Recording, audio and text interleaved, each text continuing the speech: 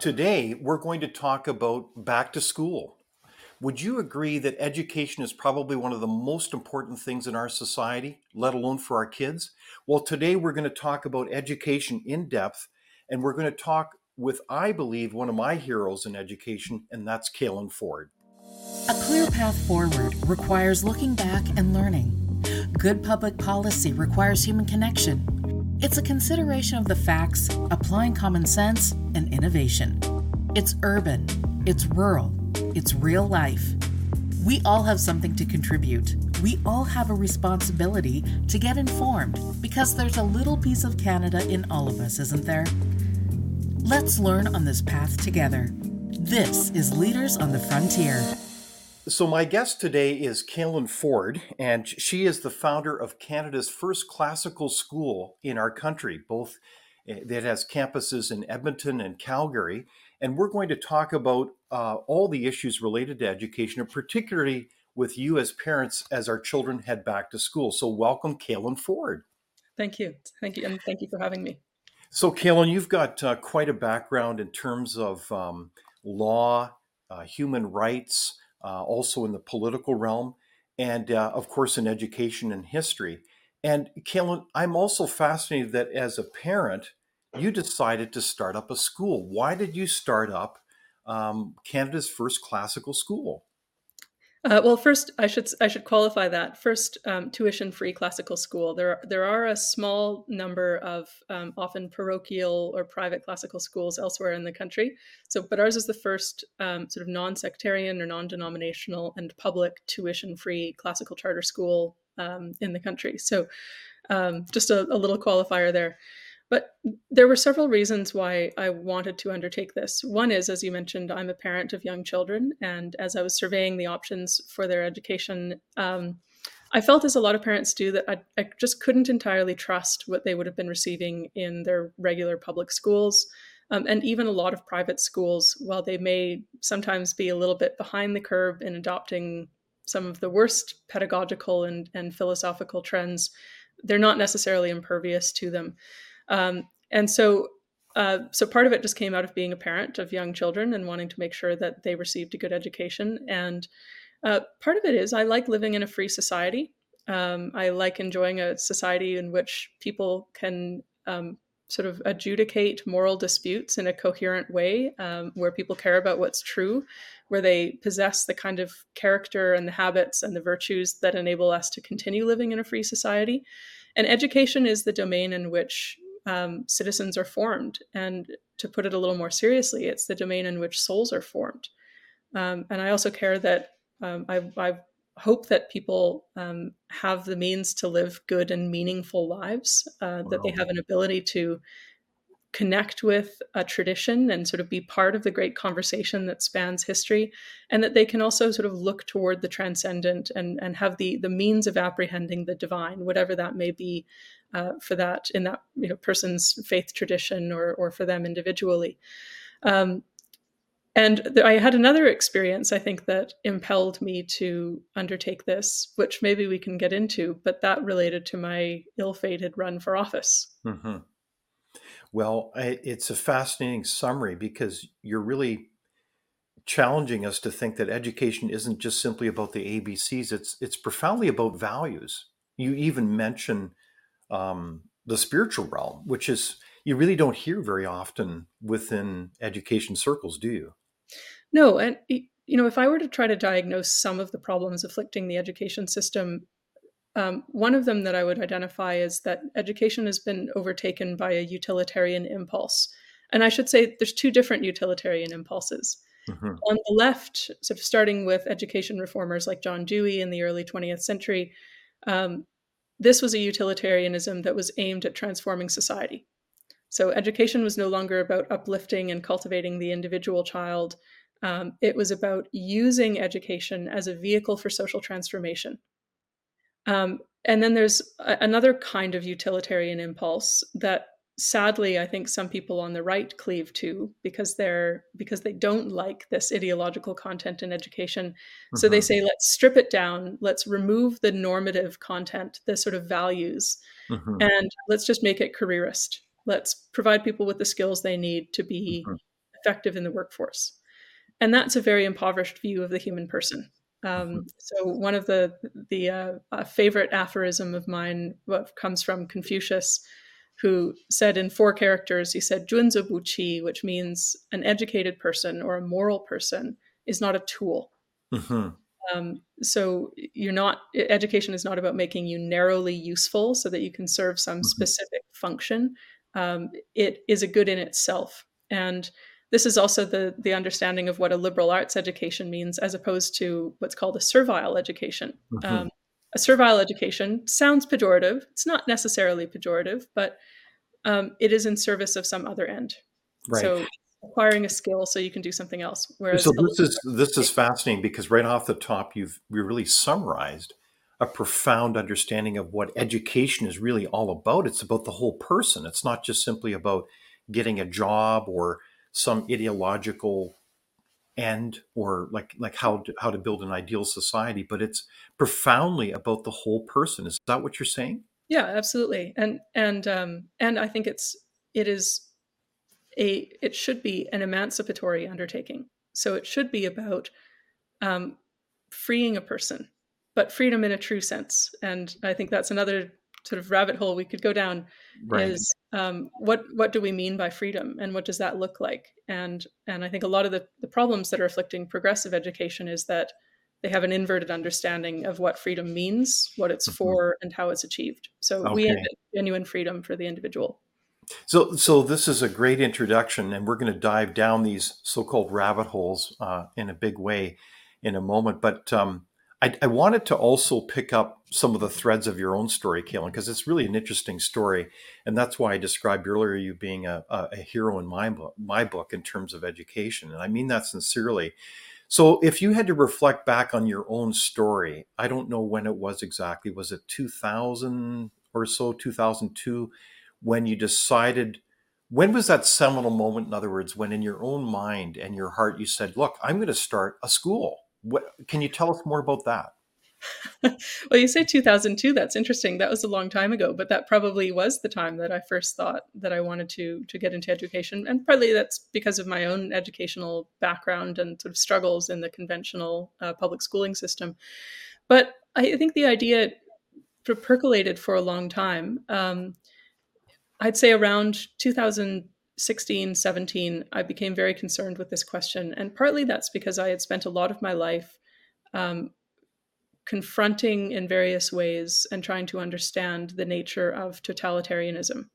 Mm, So my background was I studied 20th century history, a focus on Chinese history and the Communist Revolution, mhm, and other totalitarian systems, and then international human rights law and comparative politics.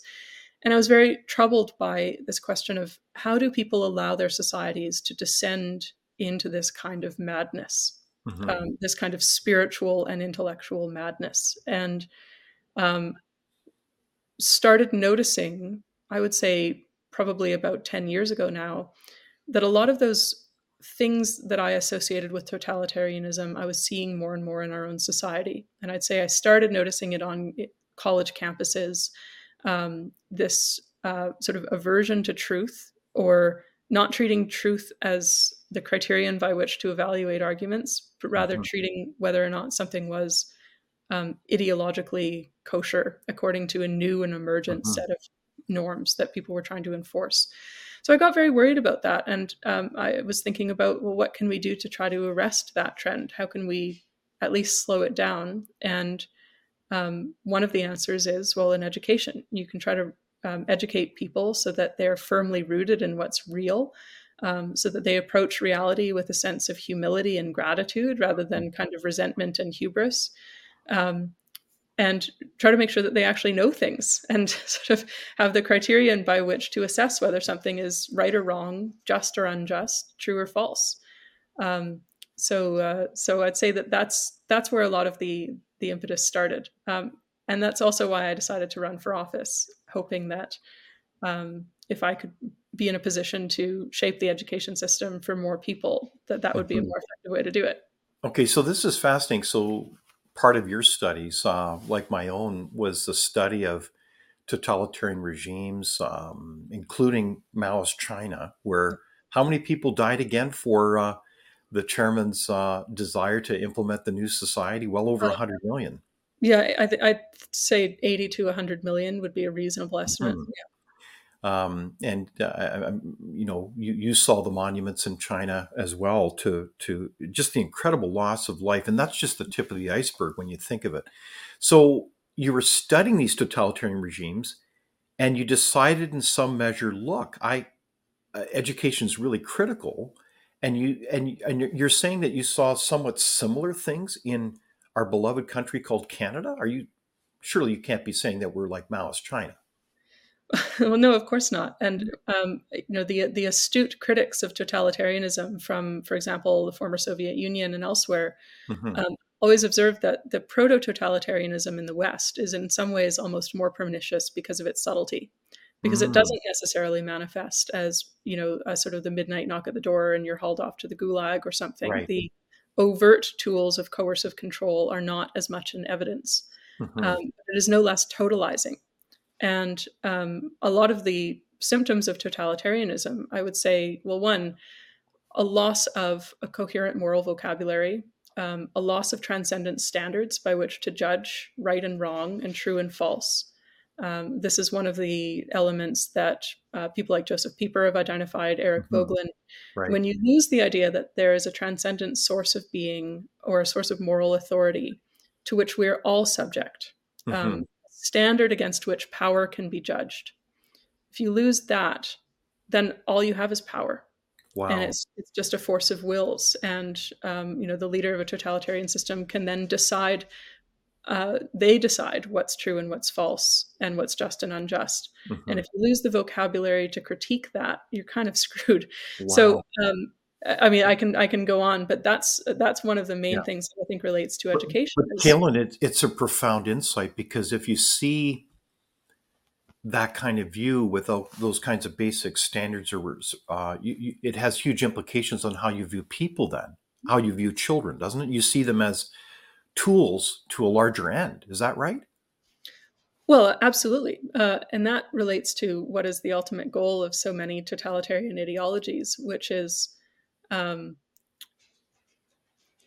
I'll step back one step here and I'll invoke more Eric Voegelin because I think he's just extremely useful for understanding this way of Hmm. viewing the world.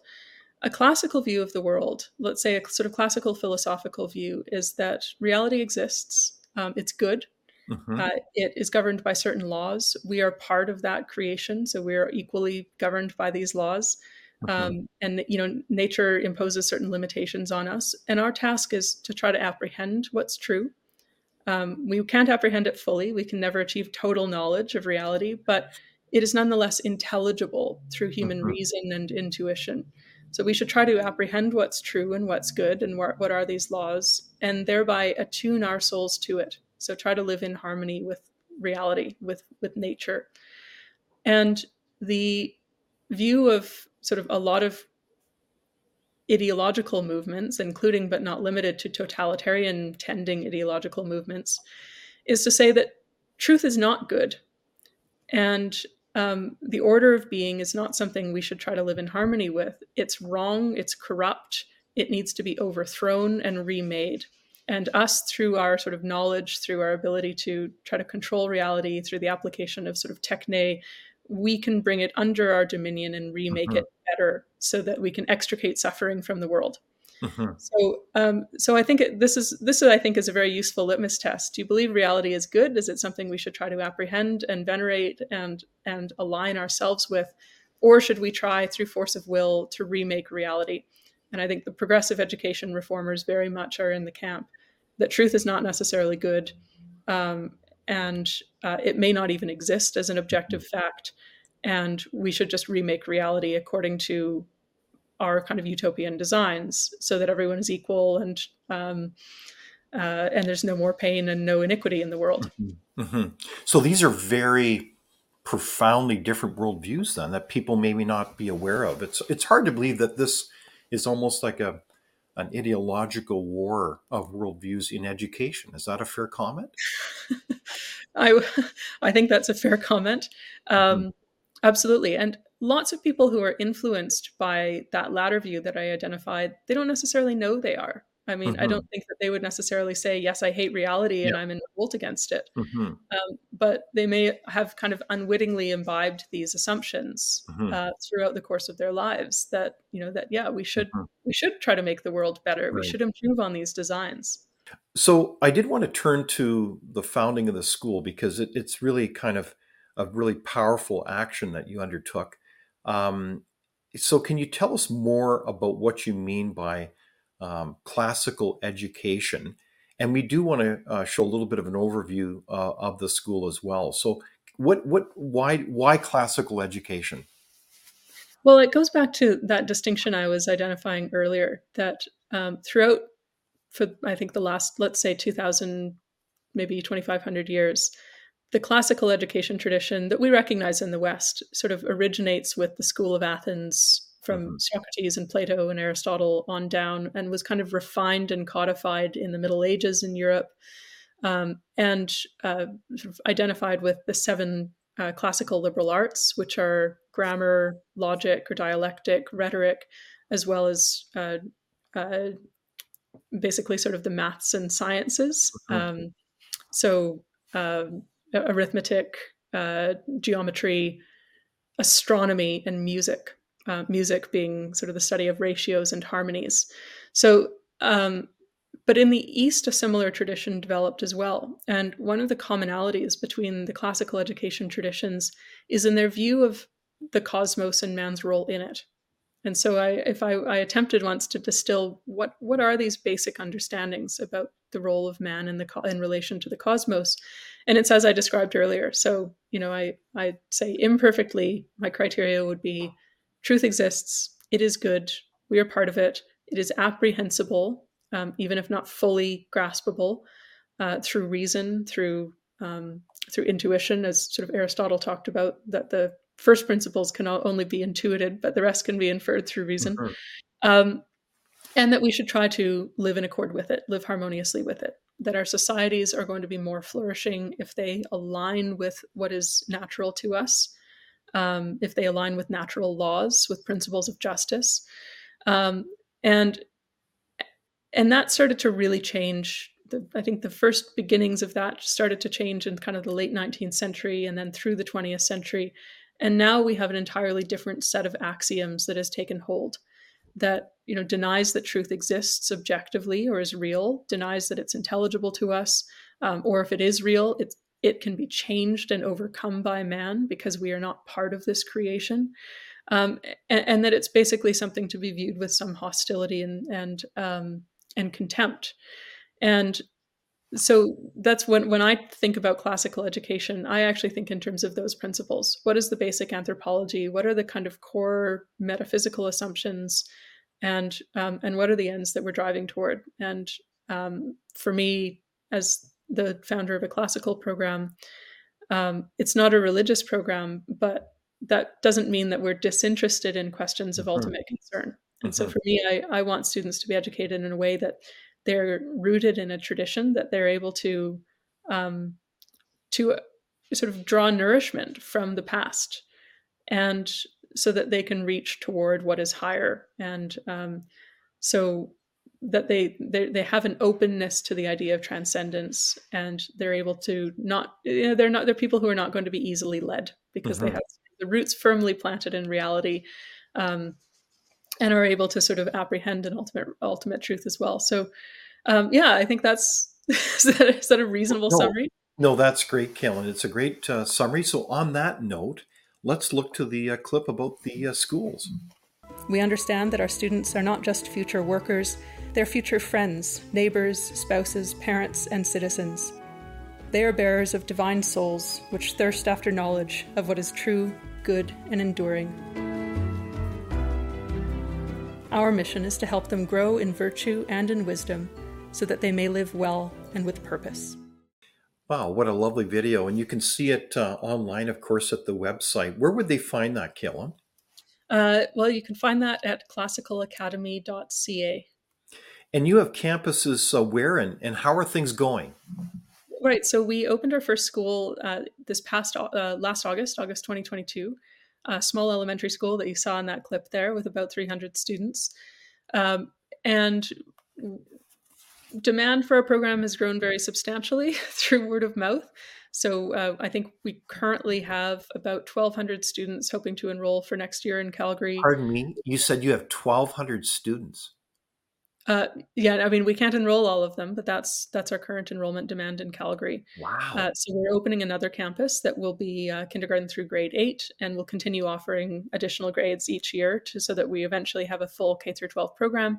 And we're also opening our first school in Edmonton as a K through 7 this coming August. So we'll have 3 campuses this year and about 900 students.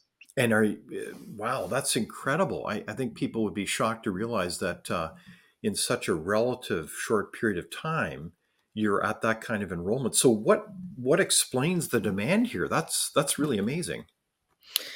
Well, I think a lot of it is, um, as I said, this is largely driven by word of mouth. And one of the most common experiences that parents relay is that if you're a parent, you probably know the experience if your kids come home from school and you ask, "What did you learn today?"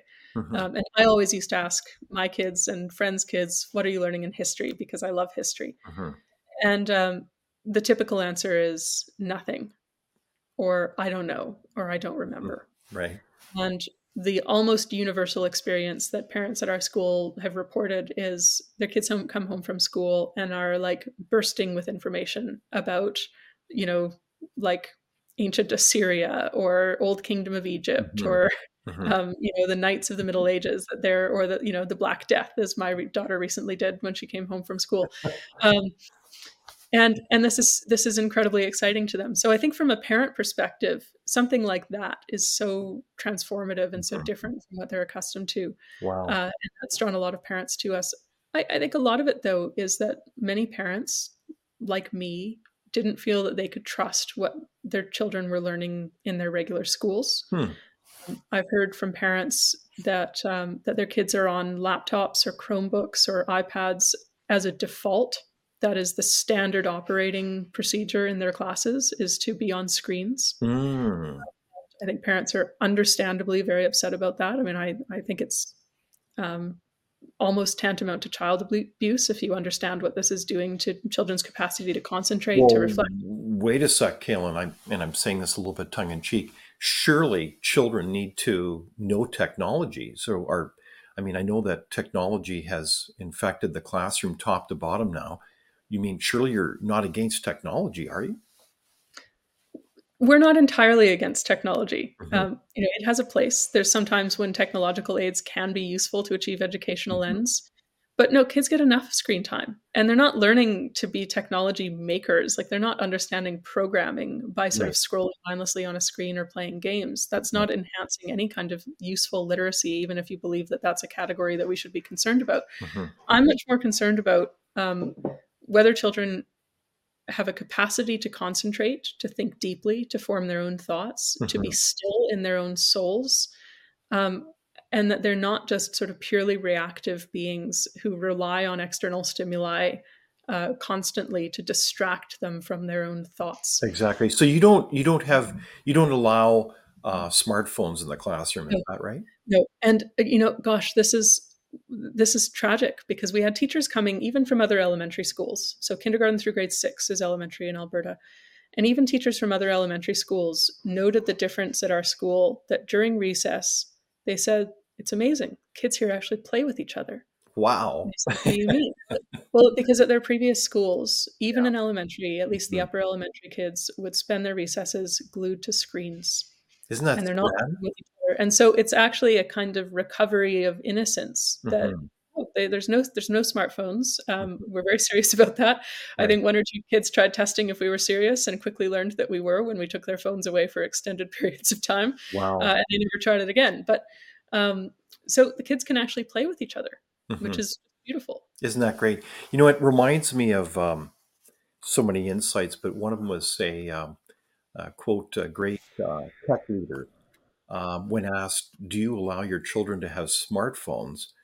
He said, "No, absolutely not. I want them to think." And I think that was, I'm paraphrasing the late Stephen Jobs of all things. Yeah, I think that's it's very true, and I'm sure most viewers feel this in themselves since the advent of smartphones, Yeah. Google, where we've grown accustomed to this kind of instant Mhm. gratification.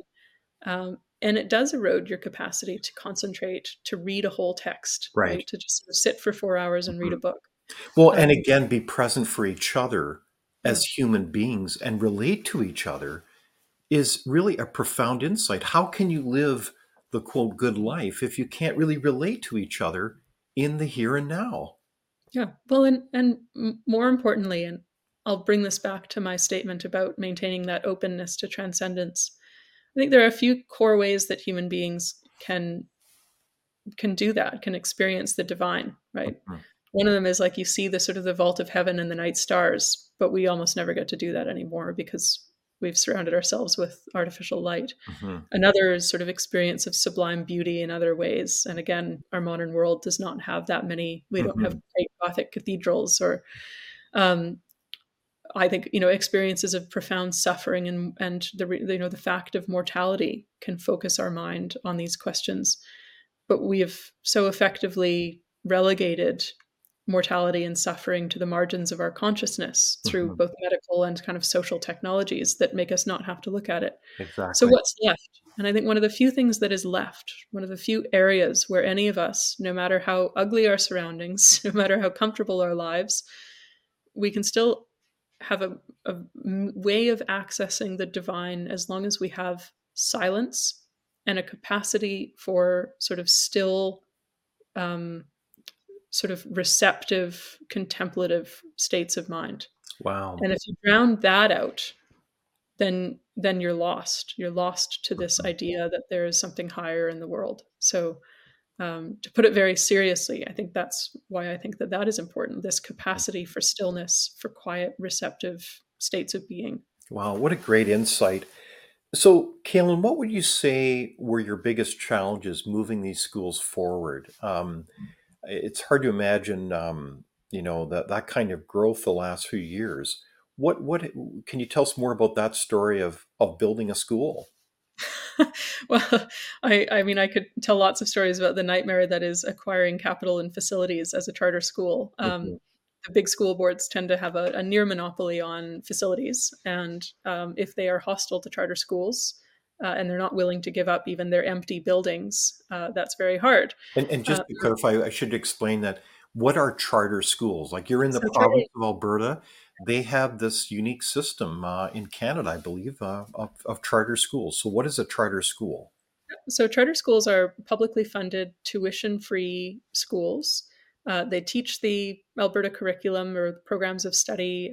We're subject to the same reporting requirements, publicly accountable for academic performance and fiscal management and all of that. Mhm. So the thing that's really different about charters as opposed to the regular sort of public schools is that we are not governed by these large district boards. We have our own board of directors that is autonomous, that reports directly to the Ministry of Education. And we have a distinct philosophical or pedagogical approach. Mhm. So we still teach to the Alberta curriculum, but we approach it very differently, and we have kind of enhanced programs of study. So the big difference is that there's just a degree of autonomy there, but it's tuition free. It's Mhm. open to any student who wants to access it, provided we have space. And but yes, accessing facilities is very challenging for charter schools. We're funded per pupil, but don't necessarily get funding for capital. So we were very fortunate in our first year that the local Catholic school board had a school that was not being occupied by students, and they've been great partners.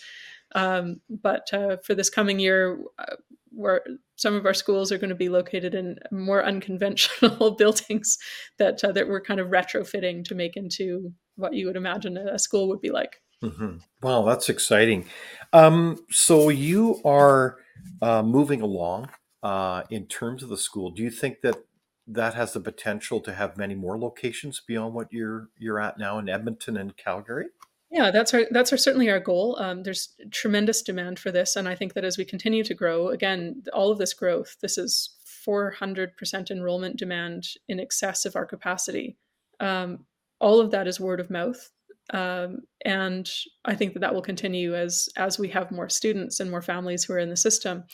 Um, so that is our goal. We'd like to grow as much as we can while still maintaining the culture of the school, the sense of mission, and Hmm. making sure that we have teachers who are also sort of fully aligned with what it is that we're offering, Hmm. and who are qualified to deliver that kind of classical education program. That's amazing. It's interesting at Frontier, we've certainly got an amazing group of fellows, senior fellows, that have done a lot of work in education, including some that were instrumental in establishing charter schools in Alberta years ago. But one of the things that we've advocated for is a voucher system where a key principle is that the money follow the student. It go to parents rather than a bureaucracy. Do you think that would ever happen in Canada from your perspective? Like the system in Sweden comes to mind, where you have schools basically competing with each other to meet the needs of the children rather than just simply having a kind of a public monopoly. Yeah. Um, yeah, I mean, it's true in education as it is in any field that monopolies tend not to be very high performing. Um, and so and I don't necessarily like using the language of competition because that Hmm. just, I think it has some negative connotations when you're talking about Right. education. But it's very true. Having choice in education drives everyone to become better, to be more responsive to what Mhm. families are looking for, more Exactly. accountable for the education that they're delivering. So something like a voucher system would be interesting. Now, there's all sorts of pitfalls in how it's designed that could make it go awry. So there's, I think, many, many ways to do that badly. But Alberta already has a kind of almost quasi voucher system because Alberta does fund students. At least a portion of funding follows them, whether they're in private or independent schools, separate schools, even homeschooling families receive some provincial funding, and we have charter schools. So it's not the same amount across each of these systems that children are getting, but it is kind of working toward that model where there is meaningful choice for families. Exactly. And I like that theme that it's about empowering parents to make choices. So, speaking of parents, it's back to school time as we look to the new year. Um, when you look as a leader in education, are there key points of advice that you'd offer parents as they go back into the school system? Is there something right off the hand? I know that we're going to get into much more detail here, but um, off the top, are there key points of advice for parents as they look back to going back to school? Yeah, well, I was trying to think about how would you know as a parent if you're sort of walking around a school, you're on a tour, you're, visiting your if you're volunteering in your child's class one day, what are some of the things that you might look for that are Mhm. potential indicators? One, I think, really important thing is what can you learn about the culture of the school? And so much of that, I think, can be gleaned from, well, what does it sound like inside the school? Mm. you know are do children have a clear understanding of the rules of what is expected of them, of what they do in this place? And that could be even very granular things like, how do they walk down the hall? Do they walk in silence in queues? Do they walk on the right side of the hall, or are they all over the place? Are they running? Are they shouting? Are there clearly communicated rules about what kind of behavior is considered acceptable? Do the children understand those, and are they enforced clearly and consistently? So at our school, I think one of the ideals that we try to work towards is we want our hallways to feel calm. Mm. And so the children understand that they should queue, that they should be silent in the hallways, that they should be respectful. So if they see an adult, a lot of them will say, good morning, how are you? Um, and so I would look for sort of subtle indicators like that. How does it actually feel? What is the kind of oral experience in the school? Um, a similar thing is, well, how are the hallways and the classrooms adorned? Are they sort of cluttered, messy? Do they have lots of sort of posters up? Um, or is there something else? Are they trying to uplift people? Are they trying to create an aesthetic environment that Mhm. is also, that's pleasing somehow?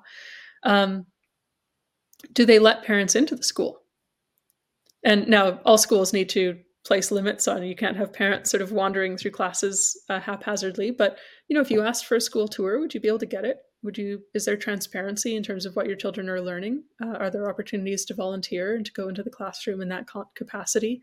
And I think that's telling. I wouldn't really trust a school that is unwilling to let parents, say, go on a tour, for example, Hmm. um, and step into classrooms in a structured environment and see what are these classrooms like. Um, in the classrooms, I would say, are teachers actually teaching? Are they standing at the front of the class and delivering lessons? And again, if you haven't been in a school in a long time, that might sound like a silly question, but a lot of relatively new graduates of education faculties, I've had some people tell me that they were instructed in their education programs that they should never be caught at the front of a class delivering a lesson. Why would that be? Well, this goes back to the educational philosophy of people like Paulo Freire, who's Hmm. profoundly influential, one of the most influential thinkers of the 20th century, really. Right. And his book, Pedagogy of the Oppressed, Hmm. is almost unheard of outside of education, But it's a where, big seller in those faculties, isn't it?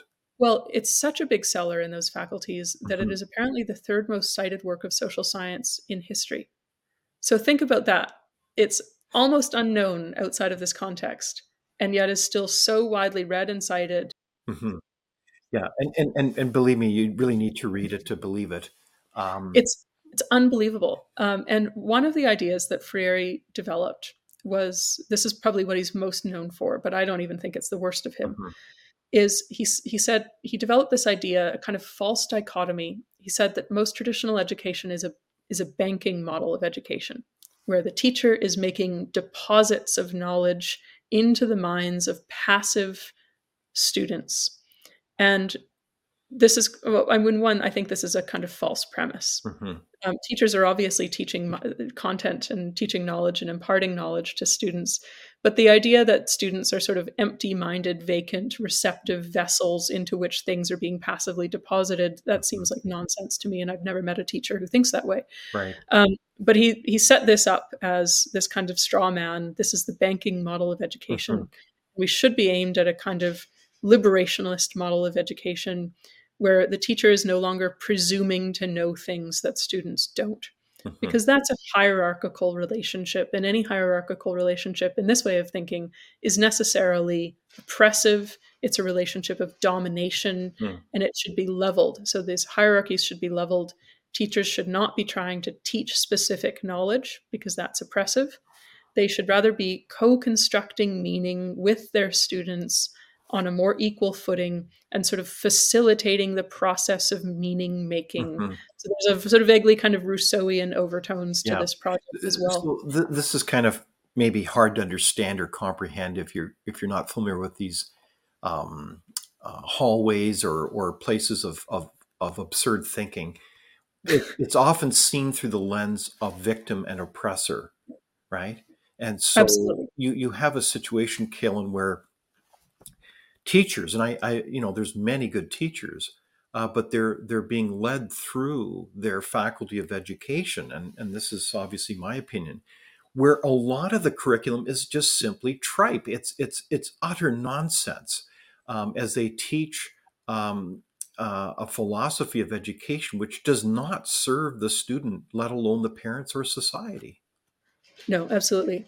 This world of strange ideologies, and I would call them really toxic thinking, it's always seen through this Marxist lens of victim versus oppressor, really isn't about serving the student, let alone parents and society. So, in that world, how do parents make sense of it that they're getting their children are getting a high quality education? Like so. Do things like tests matter? Do standards matter in your world? Yeah, well, I absolutely. Now, our specific approach to testing and to grades is that we don't want to just be focused on sort of teaching to the test and having students be kind of grade sharks, right? Hmm. So, like our report cards, actually, the first couple pages of our report cards are focused on the students' cultivation of moral virtues and intellectual virtues, and then we get into sort of specific academic Oh, performance. interesting. So, what do you Um, mean by moral virtues, as an example? well, so things like fortitude. Mm, Is this a person, or intellectual virtues? Is this a student who is willing to take intellectual risks? Are they willing to be wrong for the sake of getting closer to the truth, for example? Wow. Um, That's and so, almost sounds revolutionary today. yeah, and so things like looking at what is the depth of their inquiry? Are they asking questions in order to more deeply understand a question, or do they just want to ask a question so they know what to write on the test, Mm, right? Um, so we're trying to promote that, but absolutely standards matter, and I think high standards matter.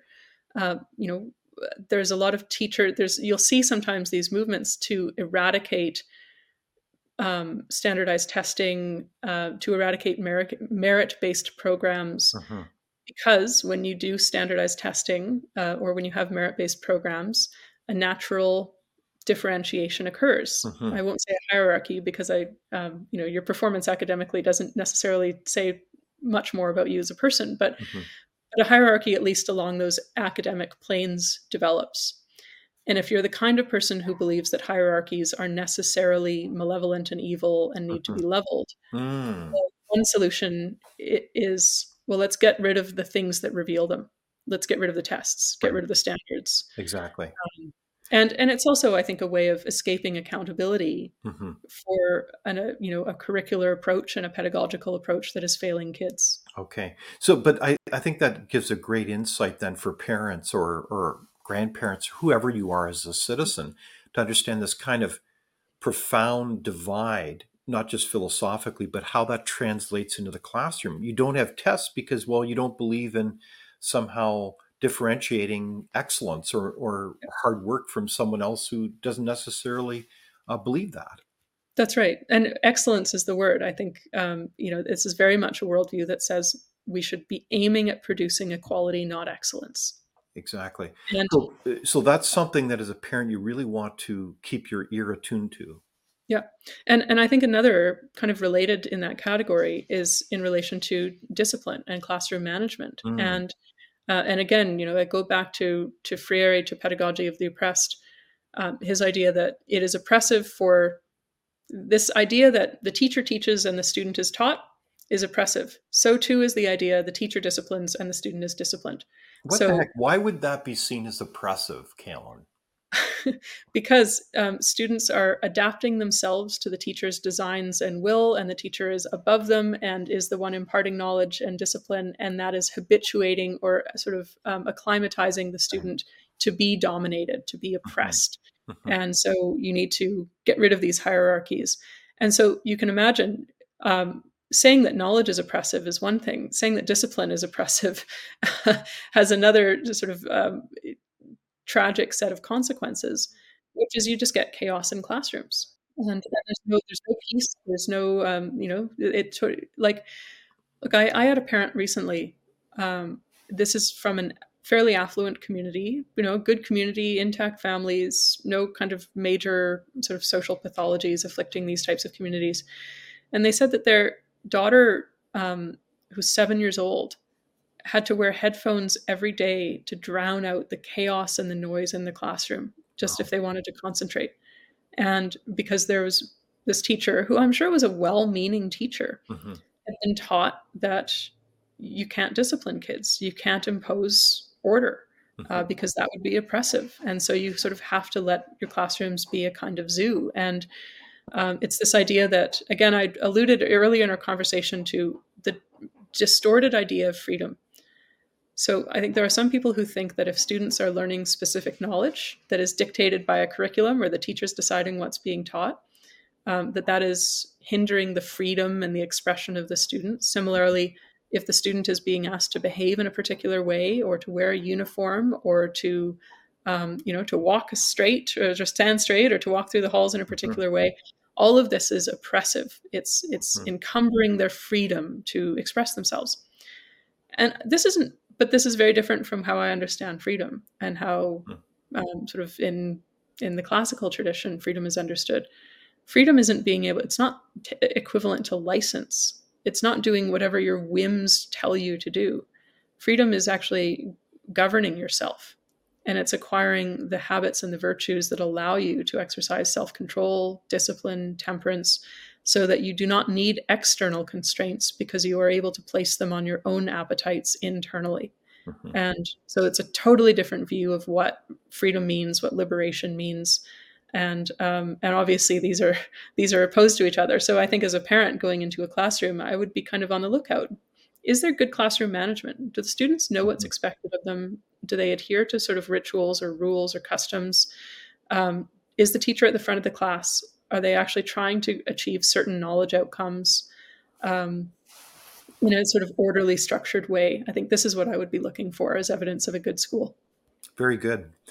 So I like that you're challenging us, all parents, all citizens, to not assume you know what's going on in the classroom, to be really engaged and to keep your eyes open and your ears open as well, and to ask questions. Is that a fair comment?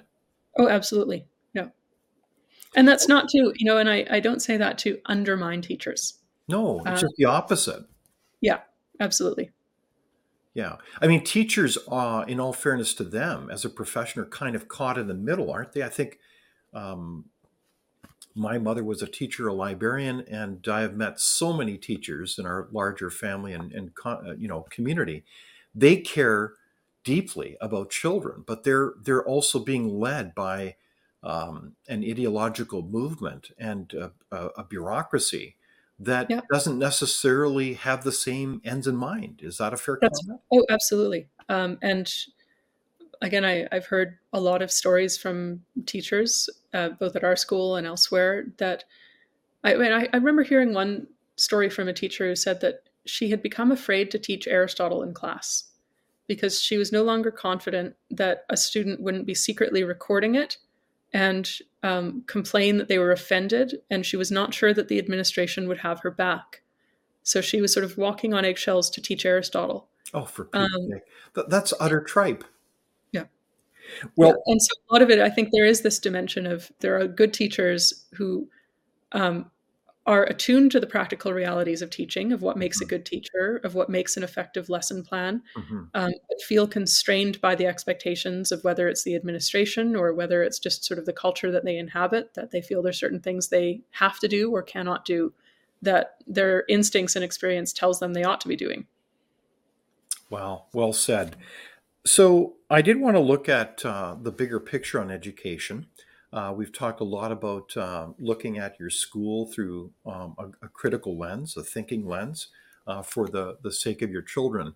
If we look at the larger challenges of education, is there an easy answer to saying where we're at as a country? Well, we've lost the understanding of the telos, of the purpose or the ends of education. Hmm. And there is, I think you characterized it as an ideological war. I might even call it a spiritual war, is that Mm. is sort of playing out between some very different, irreconcilable views of what this is for. And I think one of the ways that we could approach this is what does it what does it mean to educate citizens? Um, and I think there are some people who would kind of look quixotically at you if you raise that question. Um, you know, but like, let's take the question of what should civics education look like? Do we Hmm. want to produce people who know about the history of their country and are proud of it? Or do we want to produce people who are sort of unshackled from the burdens of historical knowledge Hmm. or who look back on the past as something to be repudiated and dismantled so as to create room for a new world? And Exactly. you can't reconcile these two things. So you need to pick one. And we're not in a, I don't think we're doing a very good job Mhm. nationwide. So, in many ways, Kellen, you're really bringing or shedding a light on the reality that we're not coming necessarily from the same worldview, and this kind of helps explain the differences or debates in education from a larger picture. So, if you don't really believe in our traditions of liberty or kind of democratic decision making, then you'll be advocating for something different that may not be democratic. Is that a fair comment? Um, yeah, I think that's absolutely true. Again, I think there's great wisdom in our inherited customs, norms, prejudices. I say prejudices again in the positive, not the negative sense. Mhm. Um, Now that wisdom is not absolute. It's not. It can't. It's not that it can't be changed or shouldn't sometimes be changed as circumstances, Mhm. evolve. But there's a great deal of wisdom in the past, and there's something incredibly wonderful about being able to partake of the great conversation, Mhm. um, and to see where we come from, and to recognize the incredible fragility of civilization. I mean, Yeah. this is something that our students starting in kindergarten start to learn when they learn about sort of the earliest civilizations and the transition from a nomadic to a sedentary society, is how incredibly complex it is, how Mhm. rare it is to actually achieve sort of peace, and a relatively just society. Um, and and I think we want people to approach that with gratitude. And Exactly. I think a lot of students are not getting that. I think that's a great summary of, in many ways, the incredible responsibility of educators to pass on that inheritance of really civilization and how we can live together peacefully in a tolerant way, learn about the truth, have open discussion and healthy debate. That is a gift of civilization that we're passing to the next generation through education, no less. That's Yeah, extraordinary, isn't it? absolutely. Yeah, I think there's one way to summarize the conflict divisions here is the people who think education is about producing agents of change, Hmm. whereas to me it's about producing fit stewards of a civilizational inheritance. Well said. So let's dive a little bit deeper then when we talk about education being so called agents of change. Often we summarize this in the form of words like wokeism, this kind of hyper political correctness with, I would refer, edges of totalitarianism, where you have people advocating things like diversity, equity, inclusion, reconciliation. I mean, the list goes on and on. Surely you're not against these things, Caitlin. Like, what? How do you put that into perspective? Because that's why you have the symptoms of that way of thinking, that ideology. And this is a question, believe it or not.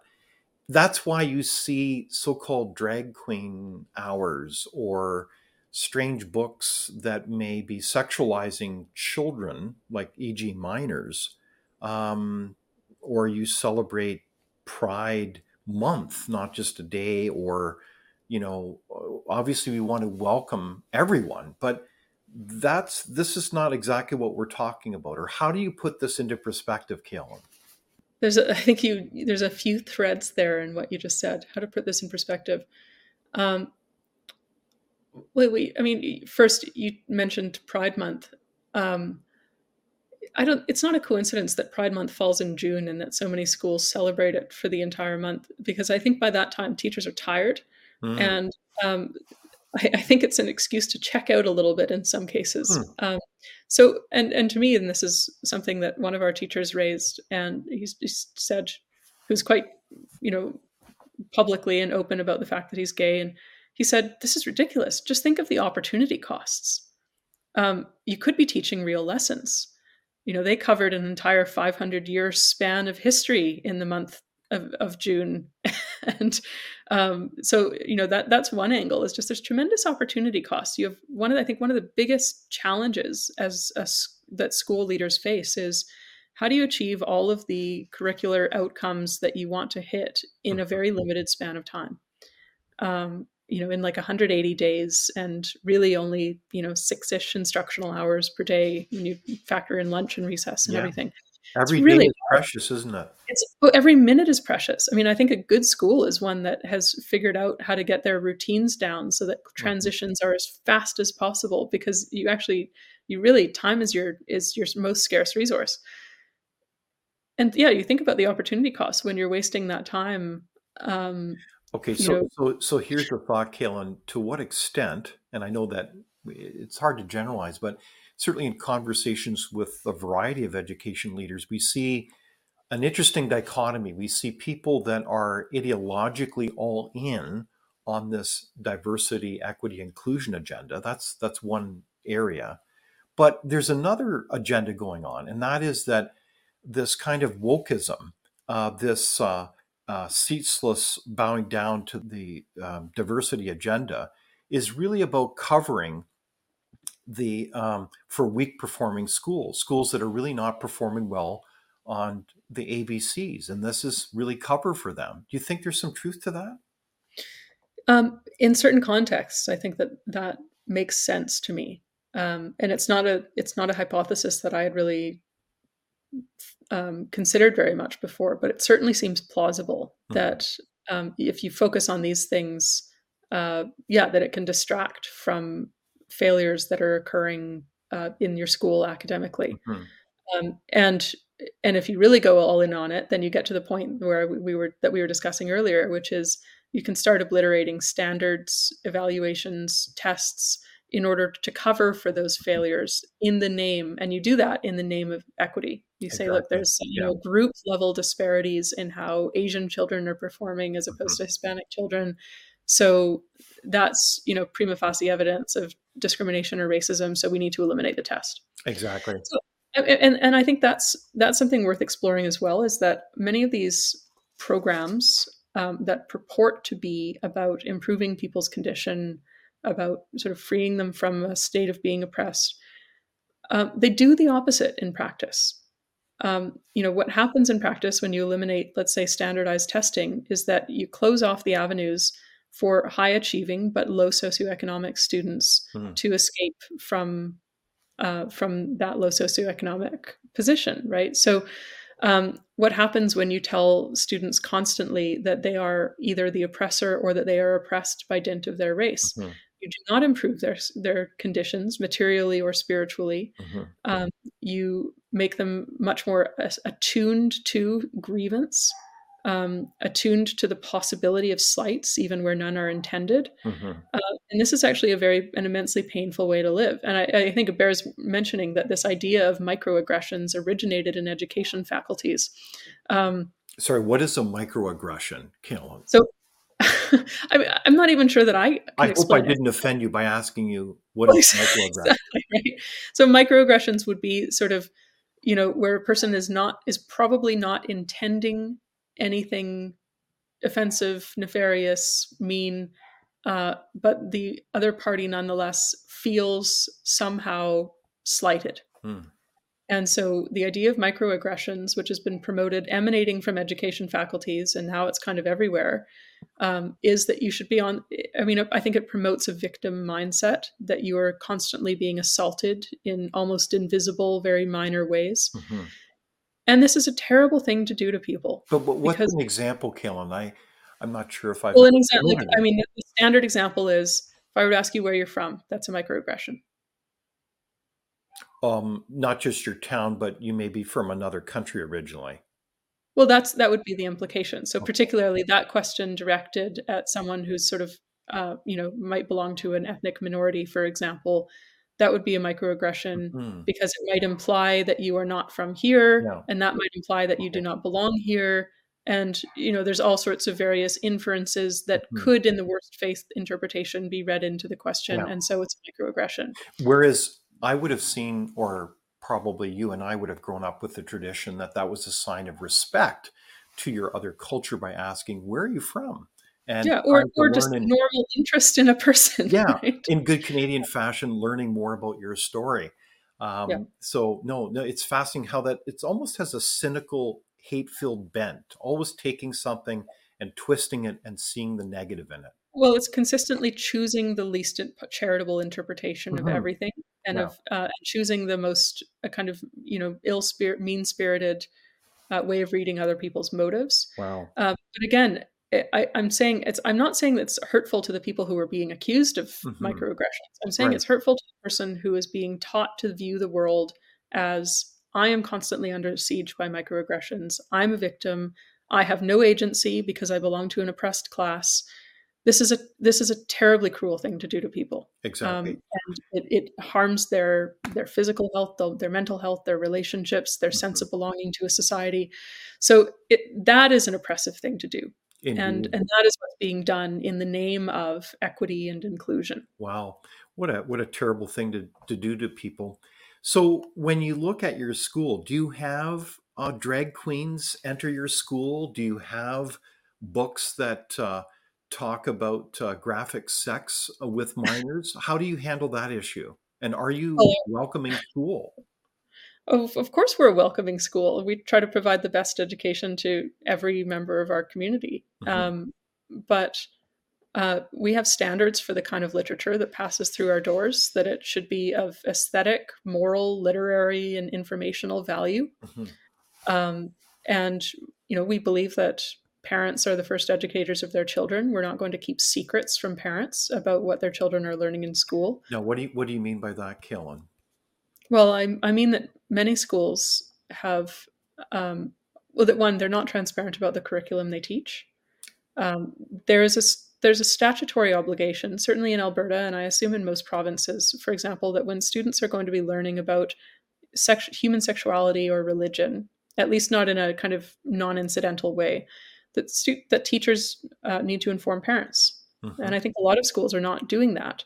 And partly it's because they consider, again, I'm speaking in very broad generalizations, Hmm. partly it's because they consider that material about sort of, sexual orientation and identity, gender identity, Hmm. they don't consider that to be about human sexuality, and so not necessarily subject to those statutory requirements. They consider this to be, some of the language I saw recently out of Ontario was, they consider this to be teaching about human rights, and no one should have the ability to opt out of learning about human rights. We wouldn't frame it that way. um, we would say that that would very much be fall under the remit of teaching Okay, about but the facts sexuality. are these are children, they're minors. Parents should be in charge, Yeah. and that overrides everything, shouldn't it? Yeah, and I mean, if we were teaching something that we were ashamed to have parents know about, I would say that's a huge problem. Like, we would never teach anything that if we were concerned that we would get in trouble with parents for teaching it. Okay, but to be Right. clear, in many schools, and I've heard this from parents, they are basically punted out of Yeah. what they know what's going on in the classroom when it comes to the teaching of some pretty graphic sexual stuff. And these are their kids, they're minors. That's the parents' job to talk to them, not the school. Yeah, absolutely. And I mean, we could get into in some depth. I could speak in a personal capacity about my views on some of the specific Mhm. content. I spoke to a parent recently who was concerned that their daughter was sort of coming home, early elementary, was coming home and very confused about whether she could turn into a boy, because she didn't necessarily conform perfectly to sort of traditionally feminine gender Mhm. stereotypes. And does that mean she's a boy? And is she going to turn into a boy? And the parent asked the school about this and said, "What's going on? What are you Mhm. teaching?" And the parent was basically told not to enter the school anymore and not to contact the teacher. Wow. So, again, I think these are these are isolated anecdotes, but the problem is, how do you trust that your school is not one of these schools? Exactly. So in that case, Killen, when the rubber hits the road, what would be the advice then to that parent? Is it not Yeah, get let's your get out. child out of that school? Yeah, I would absolutely say that. And if you can't, then make sure that you're talking to them actively about what they're learning, and make sure that you have, sort of a very strong relationship, that you are doing the work of trying to fill in the gaps, the knowledge gaps that are occurring, and that you're also sort of teaching them, well, what are the criteria by which we can reason and judge clearly? And um, it's I think I read The Emperor's New Clothes with my daughter for the first time when she was 6, and it really stuck with her. These, unfortunately, this idea that actually sometimes just because everyone says something is true doesn't necessarily make it true. That's a lesson that I didn't want to have to impart at a young age, but I think it is one that All right. that we So have to. this is a very profound part of our fairy tale curriculum growing up, Killen. But can you remind us, for those people that forget the great story of Hans Christian Andersen, what was the story? The Emperor Had No Clothes. Oh, it's so good. It's so good. And like, so I was familiar with this general idea throughout my life, but I'd never actually read the original story Okay. until the last couple of years. It's so good. Even reading it as an adult, it's sort of hilarious and has just great insight into the human condition. But the idea is that there's a sort of rather vain emperor, and a couple swindlers come to town, and basically say that they're going to make him some new clothes, and it's made out of a sort of very special cloth Right. that is invisible to people who are, I forget what the criteria are, but it's invisible basically to sort of people of low quality. Hmm. This cloth can only be seen by people of higher quality, Hmm. and is sort of extremely ornate and elaborate. And they make the new clothes for the emperor at very great expense to the country, and the emperor then, and no one is willing to say that they cannot see the cloth, because that would give themselves as a way, as a person of sort of lower quality. They all buy into the lie.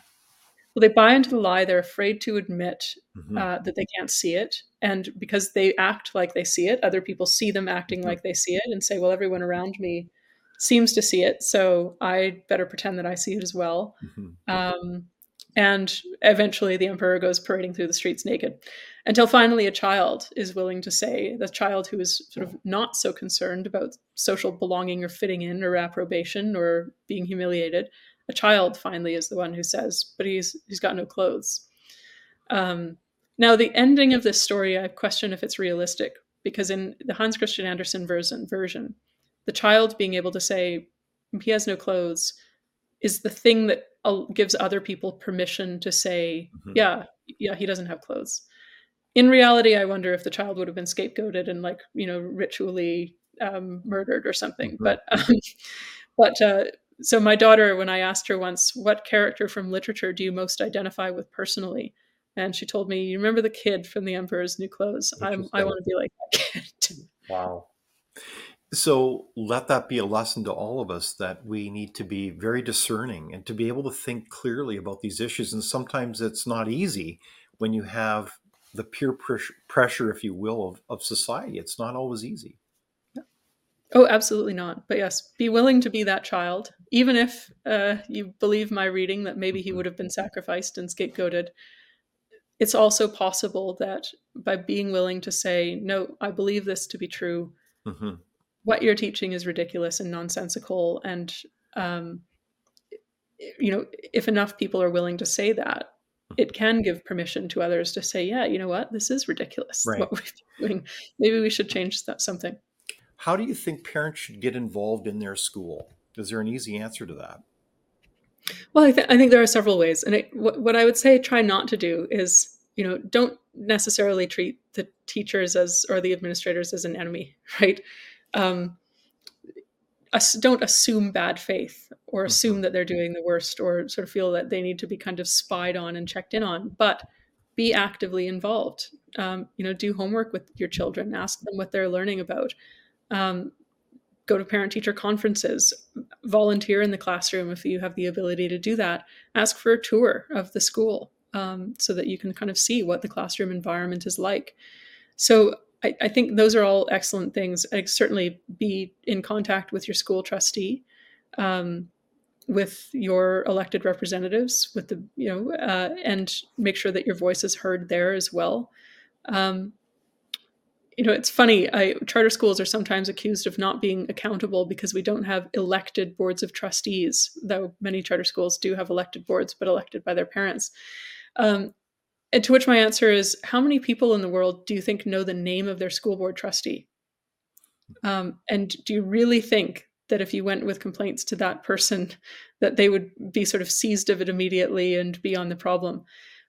So it's not necessarily something that would be immediate, but I think a chorus of voices eventually can make an impact, and individuals, if you speak up, if you're strategic about it, can absolutely make an impact. Caylan Ford, you're an outstanding leader in education. I want to thank you so much for this far-reaching conversation today. And thank you so much for your wisdom and your insight and your courage. And we wish you every success. Oh, thank you very much. Thank you for watching Leaders on the Frontier. We're a nonpartisan think tank. We explore ideas, policy, and practical solutions that can make a difference in the lives of Canadians. We do not accept any government funding. We work for you. Thank you for supporting Frontier. Visit fcpp.org to give. While you're there, be sure to check out our latest articles and research.